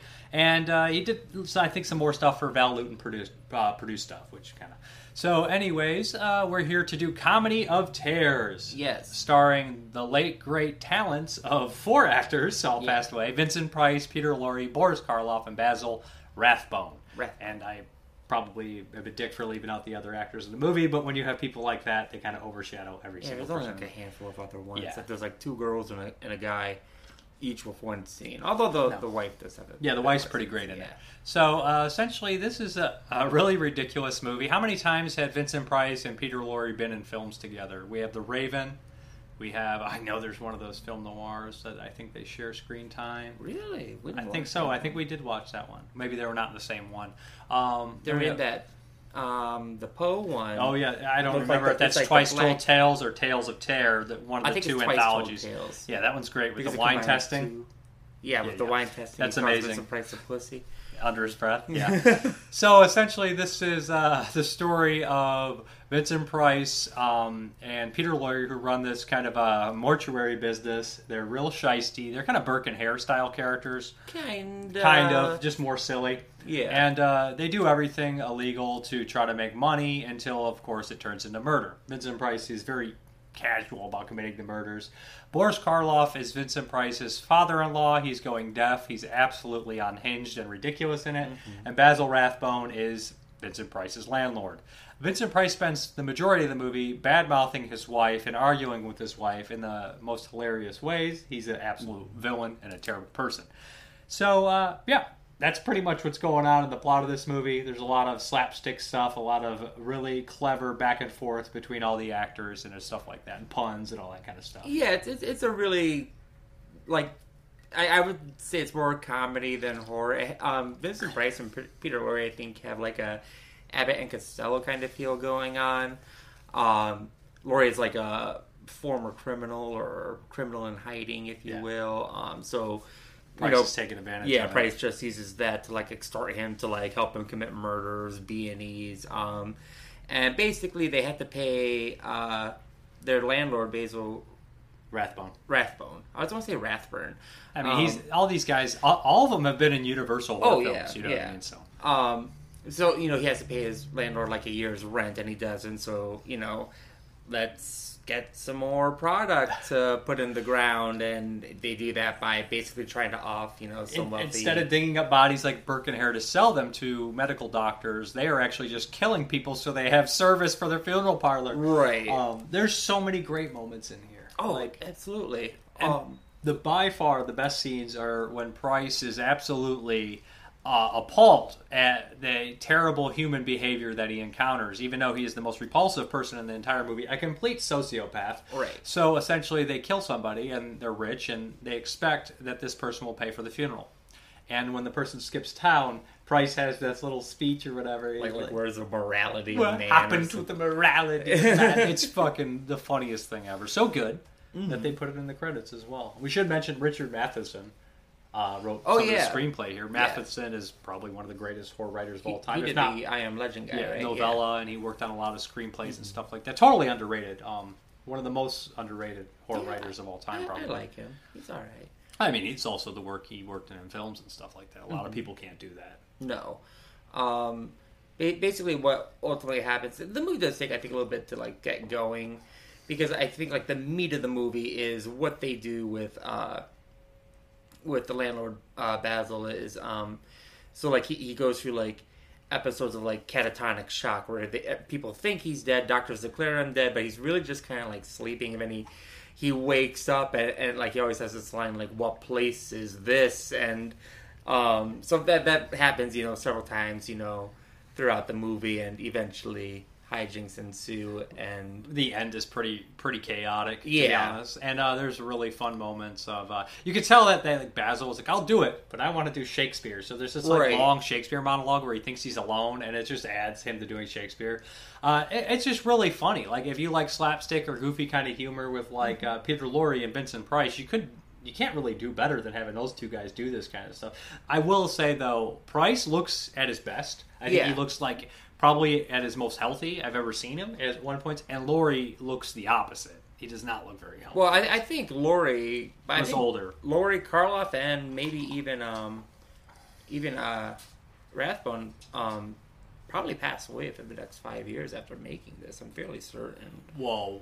What was Targets was 68 with Boris Karloff. That was one of his latter films for sure. And this is 63? He was in Cauldron of Blood, which was 1970 for Karloff. Karloff 70, 71. Late 60s, early 70s when he died. Yeah. So it's not too far off. This is 62, 63. So, yeah, within a decade they were all dead. Yeah. Aside from Price, who made it to the 90s. Early 90s. I would say that Karloff is probably the most underused character in this. But his screen time is great. Right.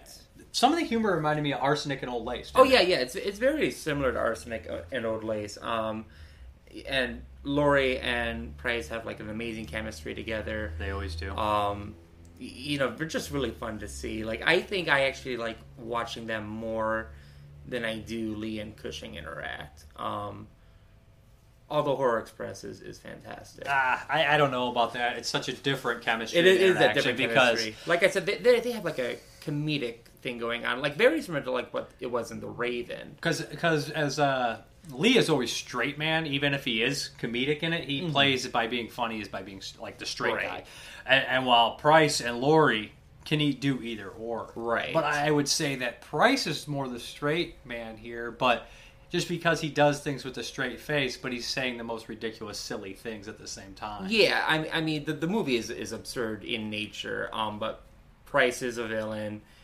He's a villain, but, I don't know if I'm rooting for him or, And it has the stuff that I find really funny is the reoccurring gags. Yeah. One with Poison and Karloff, which is so funny. Karloff's actually really great in it. The only downfall of this movie is he's not underutilized. I mean, because it's mostly the Peter Lorre, Vincent Price show, but I would have liked to see a little bit more of Karloff. I would have liked to see him a bit more, but like he does have good scenes. It's just he only has like 2 or 3 scenes and barely a minute or so And he just kind of has like the same dialogue over and over. Although his last scene is probably like the his finest part in the film. I feel like the music in this was very like comical and silly, right? In a way. Yeah, music was pretty okay. So we got Creature Features by John Stanley. Comedy of Terrors, 1963, 4 out of 5 stars. Oh. Side-splitting parody, Undertaker's Vincent Price and Peter Lorre plot to finish off landlord Basil Rathbone, but bumble their own demises. Boris Karloff's hysterical role as an old geezer, with Joey Brown and Boxum Joyce Jameson adding to the macabre merriment. Directed Jacques Turner, Curse of the Demon, thank you, Night of the Demon, makes sport of horror cliches with a cast that made the cliches famous. Classic black comedy script by Richard Matheson, first written as the Graveside Story. Okay. And I should mention that we mentioned Joey Brown because his scene in the cemetery is absolutely ridiculous. Remember that guy? Is that the Irish guy? Yeah. That was the guy that's like, it's like, yeah, he's got one scene. Yeah. Tear on Tape by James O'Neill. Cats Are Chasing Each Other. Comedy of Terrors, 3 out of 4 stars, 1964. Price and Lorre are bumbling 19th century undertakers who decide to improve business by murdering landlord Rathbone and then staging an elaborate funeral. The trouble is, Basil doesn't die that easily. Though clearly slapped together in a hurry to take advantage of the success of The Raven, this farce has a funny script by Richard Matheson and gets a lot of mileage out of its once-in-a-lifetime cast, with Lorre in especially winning form, a.k.a. The Graveside Story. Yeah, so I would give it 4 out of 5. No complaints. Yeah, I'd say 4 out of 5. It's a good, like, weekday watch, I feel. It's not too long. Comfort food, put it on Halloween, have a nice double feature with Arsenic and Old Lace, even though that's close to a 2-hour movie, so you might want to do a double feature with that. Yeah, actually, I think Arsenic and Old Lace might be a more Halloweeny movie, because it does take place on Halloween. But I'm just saying double feature. But this is a good double feature with it. They're very hand-in-hand. Unfortunately, you don't have Karloff in Arsenic and Old Lace, although they wanted to. It should have been. Which is a nice Peter Lorre connection. So anyways, we're both about the same, 4 out of 5. Yeah, I'd say. I just love Peter Lorre. I think he's fascinating. I think I've liked every movie he was in. Yeah, I've never disliked any. Except for maybe Mad Love was kind of rough watching. I like Mad Love. I like Mad Love. Mad Love's a great movie and way ahead. I mean, other movies kind of did stuff with Mad Love after and before, because the story hands at Orlok, right? But I'm just saying that there's some really iconic imagery in Mad Love that makes up for any of the shortcomings it would have. Oh, yeah. Maltese Falcon was amazing. Yeah. He's too short in Casablanca. I mean, he's great in everything. He is great in everything. I think Raven was fantastic. I just think he's really fun in it. And, and is a really powerful performance, if you guys... Yeah, everybody knows Peter Lorre, Jeremy. I'm talking about a guy I like. It's fun. The one guy you know and remember as Peter Lorre. The one guy. And Danny DeVito. And really, we're not that far off. Danny DeVito as Peter Lorre in Vincent Price biopic. Okay, so next week, it's my pick. Yep. And now the retro year is 1980. Yeah, now we got to do a 1980. So, 1980 is one of the best years in horror ever. So, how do I pick a movie? I pick one of the lesser-known movies in 1980. It's not one of the best movies in 1980. So this one we're going to do is Silent Scream, because we're on a short running time. It's an hour. It's part of the Hammer House of Horrors, which we didn't watch for the Hammer time. No. There's 13 episodes. We're not going to watch all of them. I'm not going to make you watch all of them. I'm going to watch all of them. But this one is the one that I remembered most from the Elvira tapes, when she used to do the introductions for them in the video stores, the Thriller tapes. And it's called Silent Scream with Brian Cox and Peter Cushing. And I always remember really liking this one, so that's what we're going to do next week. That's what we're going to do next week. Next week. Don't you even think about skipping on that soy gravy. Before we get into the questions and stuff, let's do my top 10. I'm going to give you my top 30 of 1994 and 5 movies that I watched that I really like that I don't consider horror enough to include on the list. Some of my freaking list anyways isn't exactly horror. You know how it goes. So if you want to get in depth and listen to this, go over to the 22 Shots and Moods and Horror. You can listen to all our lists, our top 10s. We go in a little bit more depth, of course. So let's start this out with 5 movies I watched that I really enjoyed that I did not consider horror enough to include on the list. 1941, Hong Kong on Fire. Yeah, this is a really crazy exploitation kind of war drama, which obviously kind of shares similarities to Black Sun, the Nanking Massacre. Then we also have a Chinese torture chamber, really kind of weird comedy sex movie, which I really enjoyed. Angel Guts, Red Flash. Man, this is a crazy thriller. I love the stylistic look of it. It was really good. I definitely would rewatch this one for sure.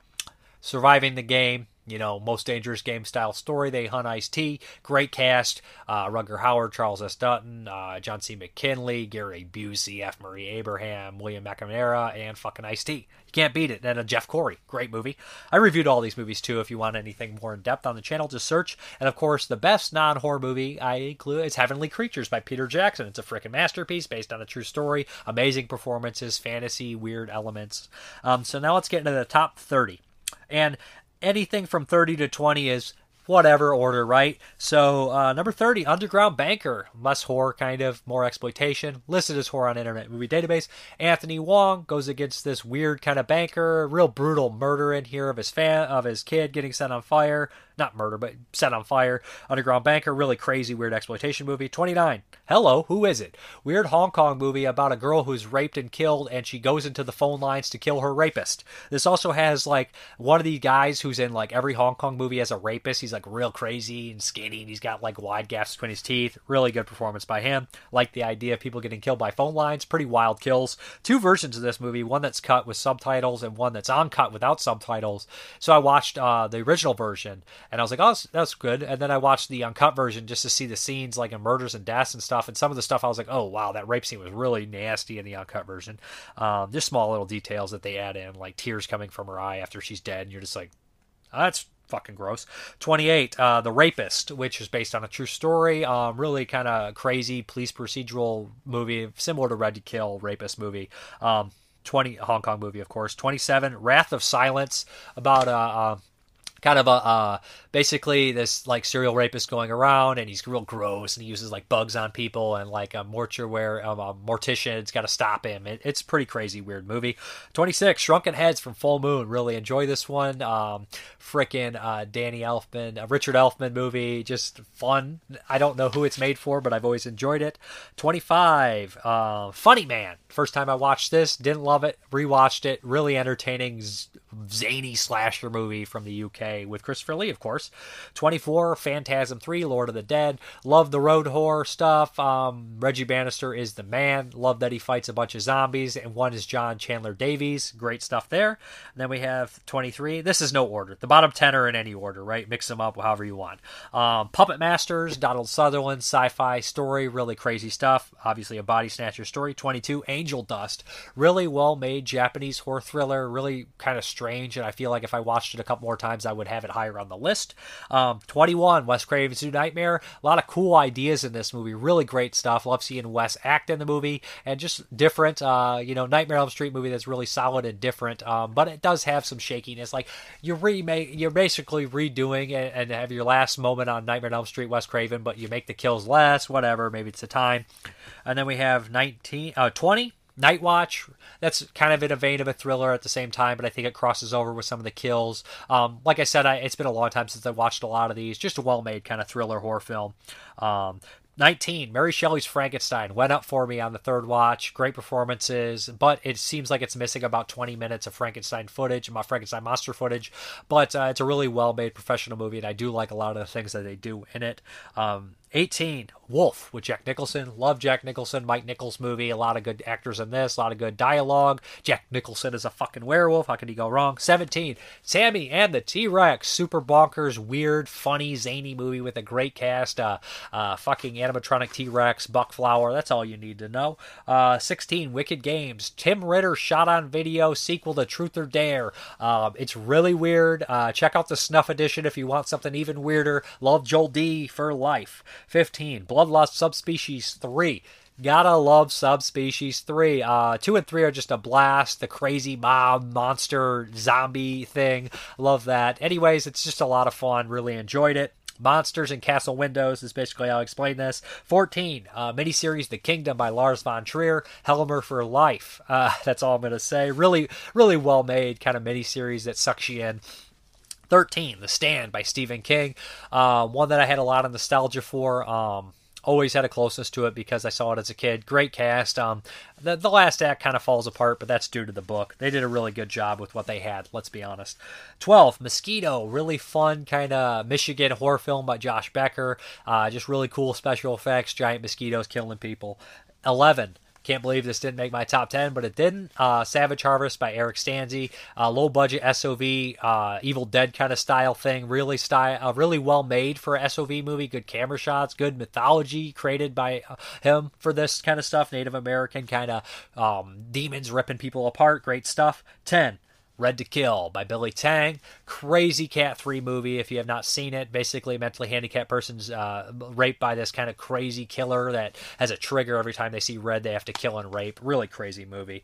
Really mean-spirited. 9, Love Minus Zero Equal Infinity by Hisayasu Sato. Really weird, voyeuristic Sato movie. Kind of typical, but different. Vampire tale, possibly, question mark. Science gone mad tale. Corporation, capitalism, greed. Good movie. 8, Filadad, the animated movie, really good. Cat Giallo, yeah, like it's a genre or something, but anyways, it's really good, really well animated, and really dark stuff, really good stuff, loved it. 7, Brain Scan by John Flynn, love this movie, childhood favorite again. Edward Furlong gets sucked into a weird video game, you can't tell reality and fantasy, carries out murders, the guitar riff is fucking awesome in this movie. Number 6, which I should switch, this should be number 5, I'm going to do it right now. Number 6 is Interview with the Vampire, big scaling epic Hollywood movie, well directed, well acted, more gory than one would expect. Number 5, Shattered Dead, SOV classic, amazing story by Scooter McCrae, just a bonkers, really dark and grim, depressing movie that I've always loved. Number 4, it's a tie, and I shouldn't do that, I normally wouldn't do that, but I included these together. My Sweet Satan and Roadkill, The Last Days of John Martin. It's 2 shorts released on the same tape by Film Threat by Jim Van Beber, just great shorts. If nobody's ever seen them, they're on YouTube, check them out. One's based on a true story, kind of updated version, and one's kind of like this old weird Texas Chainsaw thing. Great stuff, great gore, just hit hard punk rock shit, you know. 3, Serial Mom by John Waters. I consider it a horror film, a horror comedy for sure, comedy horror. The killings in this are brilliant. Kathleen Turner's brilliant, very funny, the funniest movie of the year, had me in tears, love it. 2, In the Mouth of Madness, kind of an underrated John Carpenter movie about mass hysteria. It's just really unique. Lovecraft love letter, Stephen King love letter, great cast, Sam Neill, Jorgen Pritchow, Julie Carmen, everybody.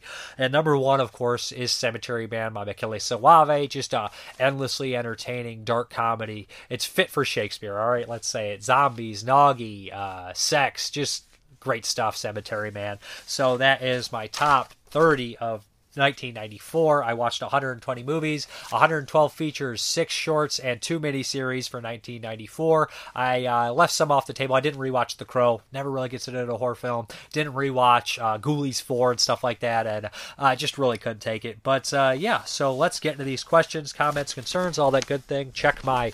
I'm talking really fast here because I don't want my audio to go out.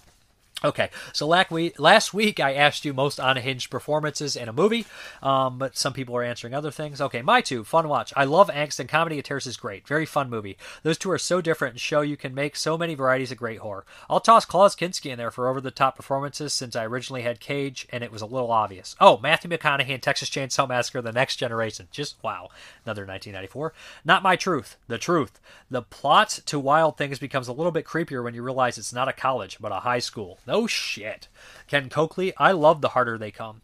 There was a movie theater in Cambridge, Massachusetts called the Orson Welles Theater. The movie played at the theater for 6 years. One time when I was about 9, I convinced my brother to take me to see the movie. He gave in. There's a scene that has the Ivanhoe character being photographed by a professional photographer. When that scene came up, a really good-looking guy who was mimicking the scene. It turned out to be the star of the film, Jimmy Cliff. He signed a napkin for me and he told me to never give up on my dreams. I wish I had listened to him, LOL. Andrew, that's a great story. Andrea Brigitte, I love your reviews. Thank you very much. I appreciate it. Ken Coakley, most off-the-rails performance I saw was Rutger Hauer in the U.S. debut of Nighthawks. He played an international terrorist being chased by a New York cop played by Sylvester Stallone. Then a year later, he did another manic performance in Blade Runner. Hell, and is also his off-the-rails performance in frickin' The Hitcher. Honorary mentions go to Joe Spinella, Maniac, as well as Richard Liberty, as well as Joe Pilato in Day of the Dead. Must listen to me, Captain. You must listen to me. Listen to this. Kentucky Dater. I knew I remembered a bear costume slasher flick. That's right. That's Girls' Night Out. D. Gulag. Agreed. Girls' Night Out is a total charmer. I found myself going back to it over the years just because it's fun. John Soloway. David Argo as Dicko, the maniac Roo Hunter in Razorback. He and his brother Benny are more scary than the actual Razorback in that movie. The actor David just went completely off the script. His fellow actors constantly struggling to keep up. He even bought his own costume to wear. Dietrich Keith. Dieter Laser in Human Centipede 3 could be the single most over-the-top performance in screen history. There were times when you generally concerned for the man's health. Yeah. Ryan Vincent Logston, Sizemore in MBK. I never wounded anything in my life. Of course. Mark Ball, Everyone in Possession. Agreed. Rich Rabbit, John Lithgow in the Twilight Zone movie. I love Credence. Love that. Tom Brooker, Isabella Johnny in Possession. Agreed. William Adcock, Ernest Borgnine in Emperor of the North. He's legit terrifying. Love that movie. Johnny Brecco, I don't know how to say your name, Brezex. Harvey Keitel in Bad Lieutenant. Good one. Beep, beep. Zachary Puccinelli, Nick Cage in The Wicker Man. The Bees. Lacey Liu, Emma Roberts, Scream 4. Troy Howarth, Neville Brand, and William Finley are about equal in Eaten Alive. No, everybody in Eaten Alive is just screaming at the top of their lungs. Why? Who knows? It's a Tobe Hooper movie. And then he also says, and for sheer drunken lunacy, Jack Palance and Justine is just hard to beat. Joachim Johansson, Dennis Hopper in Texas Chainsaw 2. Vincent Panera, also Bill Moseley in the same movie, right? He says Bill Moseley in the same. Charles Meacham, Mikhail Shannon, Bug. Great choice. Scary performance, too. Nick Cage, Bad Lieutenant 2. Brad Pitt, 12 Monkeys. Dee Wallace, Frighteners. And, he says, basically, Charles Meacham says Michael Shannon, Bug. Nick Cage, Bad Lieutenant 2. Brad Pitt, 12 Monkeys. Dee Wallace, Frighteners. Tim Walker, Susan Tyrell, and Butcher Baker, Nightmare Maker comes to mind. Agreed. Maybe Arch Hall Jr. in The Sadist as well. Gian Cosbro, me as Harry Russo, yeah, for sure, from the Schizophreniac and Necromaniac movies. Justin Burning, my answer is Isabella Johnny in Possession, but honorable mention for my man Peter Hooton in Night Killer. No idea what the fuck he's doing in that movie. I got molested in the little boy's room. Good call on that one.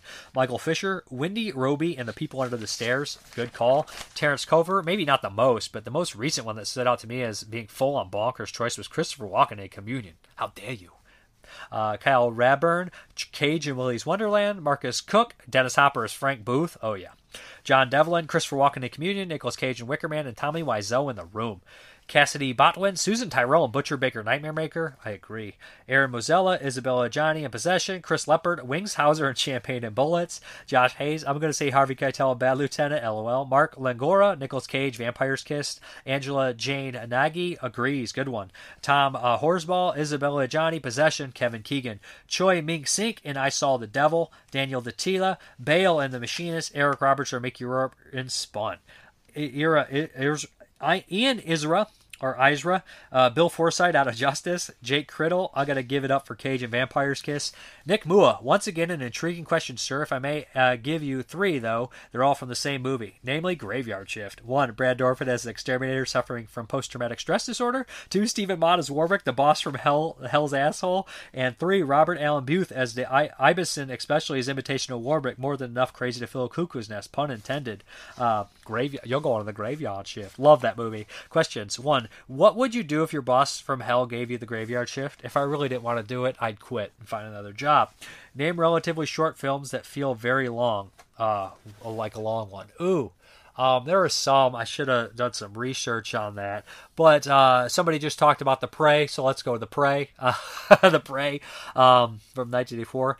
When is the musical? Not in this episode. I listened to the Exploding Heads. They talk about The Prey. That's one that feels longer than it should. When is the musical episode of the Mrparka show coming? Have a good one. It's not ever going to happen.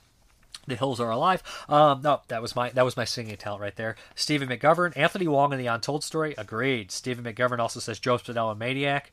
Michael Church, Kevin Kenny in Crazy Murder. Good choice. That movie's nuts. Shane Glass, Isabella Johnny in Possession. Mike Papa, Gary Oldman and Leon the Professional. Everyone. Angela Jane Nagy, Nicolas Cage, Mandy in the Wicker Man remake. Daniel Carlson, Jeffrey Combs in The Frighteners. My body is a road map of pain. so let's get into the question of this week. So basically, I want you to give me your top 10 horror films in 1980. Now, please list them in order, because I'm going to do a whole list. And don't do more than 10. I'll only count the 10. I'm going to calculate what the listeners' top 10 horror films in 1980 are. Please go off Internet Movie Database, and then I'll make a final list, and we can compare at the end how close you guys are to me, how we differ and stuff like that when we get to this eventually. So please give me your top 10 horror films in 1980. If you want to do 10, I'll do 5. So you guys see what you mean. Your number 1 will count as 10 points. Your number 2 will count as 9 points, and I'll tally the points up and see where they register and everything like that. So anyways, let's get into the update and the Patreon drawing. You know what? I'm going to do the Patreon drawing here because I'm unhinged, and that's what we're doing. I was checking my time on there now. So basically, I'm going to draw out 5 names for the Patreon, see where we're at, what movies we'll be watching. This bag is getting fatter and fatter, right? Here we go. John Wilhelm, any Mondo Macabro release not seen. Love it. That's one. Who else do we got? Derek B. Where, which is a werewolf film I've wanted to see forever. Kind of a different kind of one. I probably think I'm cheating. I'm not putting the bag here. What else do we got here? We got Derek B. Another. He's got Godzilla, Mothra, and King Ghidorah. So he's got 2 coming out of the bag. That's 3. What do we got is number 4, Jason Willard, Knockabout, directed by with Sammo Hung, who I just covered a movie for, so that's cool. Get to see more by him. And the last one coming out of the bag, get some of these ones from the bottom pulled up, is going to be Chris Rivers, The Chase, 1966. So there we go. I don't remember if I've seen that one or know which that one is. But anyways, we're going to hop into that update. Okay, let's hop into this update. First up is, how do you say this? Anatomoa Extinction. This is director, I believe, of Meatball Machine. Is that who did it? But yeah, this is from the Air 444. This is their first release, not the special edition. I missed out on that. But yeah, anyways, I'm interested to check that one out. Sounded kind of crazy. Then we have their second and third release here. It is the Funky Forest, The First Contact, and the Warped Forest collection. Yeah, I'm looking forward to checking this company's stuff out. I know they have some Cat 3 movies coming out. This looks very bizarre and different. They also sent along a picture here with some nudity on it, of course, and a soundtrack for Funky Forest. So, very cool. Looks like a nice set there. Bumping the camera, of course, like I always do. Sorry about that. Temperature changes are crazy. Then we have one from 1980. That's right. New Year's Evil, the new Kino release. It's supposed to have a new scan on there. I've never loved this movie, but is there a new scan? I don't know. Maybe I'm just buying the same stuff over and over again like an idiot for a slipcover. I've done dumber. But yeah, this is New Year's Evil. I have the Scream Factory. I definitely, if I don't enjoy it this time, I don't think I'll ever like New Year's Evil. One from 1980. We have another one from 1980, released by Kino, re-released from Scream Factory. This is Without Warning, which is kind of a classic movie with Jack Palance and Martin Landau. All sorts of ridiculousness in it. Really done by Graydon Clark. And it's kind of a really fun movie, if you haven't noticed. There's a crazy alien in this thing. Precursor to Predator, actually. What else do we have? We have Violent City with Charlie Bronson, Telly Savalas, Jim Ireland. This is by Sergio Soloma, which this is a great movie. I had like a Italian import. So happy to have a stateside release. This is a really cool, one of Bronson's best, actually. Probably one of his most underrated, to be honest. Violent City, great stuff. Then we have a new release of Mr. Majestic, a new scan. This is a great Charles Bronson flick. Always liked this one. Got some really memorable lines. He's the watermelon farmer. Just really cool stuff. Nobody's ever seen Mr. Majestic. We got Art Lantira there, who died fairly young. But we got a brand new 2K master of it, so picked it up. I always love ordering from Kino. They always put out lots of cool stuff. Grand Slam. Janet Leigh, Robert Hoffman, Klaus Kinski, Adolfo Seri. Yeah, this one, Edward G. Robinson. I believe it's an Italian flick. I had the old DVD. Never did get a chance to watch it. But, yeah, I love these Italian kind of crime films and everything like that. So looking forward to checking out Grand Slam. Next up, we have The Cursed, which was 8 for silver originally. Went through theaters. Heard good things. Heard only good things about this one, honestly. I felt like my time was going out there. But, yeah, so I picked it up relatively cheap. I guess it's somewhat of a werewolf story. Then we have the beta test, which I watched for last year, and I thought it was absolutely wonderful. Not necessarily a horror film, but close enough. Who's the actor in here? It's the same people that did The Wolf of Snow Hollow, Jim Cummings. He stars and he directed this movie. He's brilliant. This is a hilarious movie. Perfect. Next up, we have The Awakening from Scream Factory. This is another 1980 movie. Had an old DVD. Heard this movie was so boring that I never picked it up, but since we're doing 1980, I picked up the Blu-ray. Charlton Heston. It's a mummy. Yeah, so hopefully it's all right. And then next up, we also have Chamber of Horrors from Scream Factory. Didn't have this one. Ended up picking it up. I think I had a DVD of this. I don't think I've ever seen this one here. But yeah, not too familiar with the movie really. But Patrick O'Neill's in there. I think I recognize him from Silent Night. Silent Night, Bloody Night, if I'm not mistaken. Sorry about that, guys. We have some Massacre Video here. We have Hard Gore. Massacre Video order came in. Probably some nudity. No nudity on the back, but this movie's pretty crazy movie. Hardcore is hardcore. Come and get it. Love it. Yeah, never seen this one. You want to check it out for sure, obviously. Then we have, what's up next?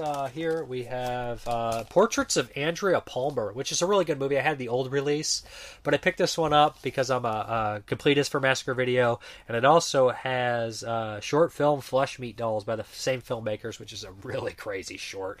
But this movie's weird. This is a strange film. Dark kind of porno film.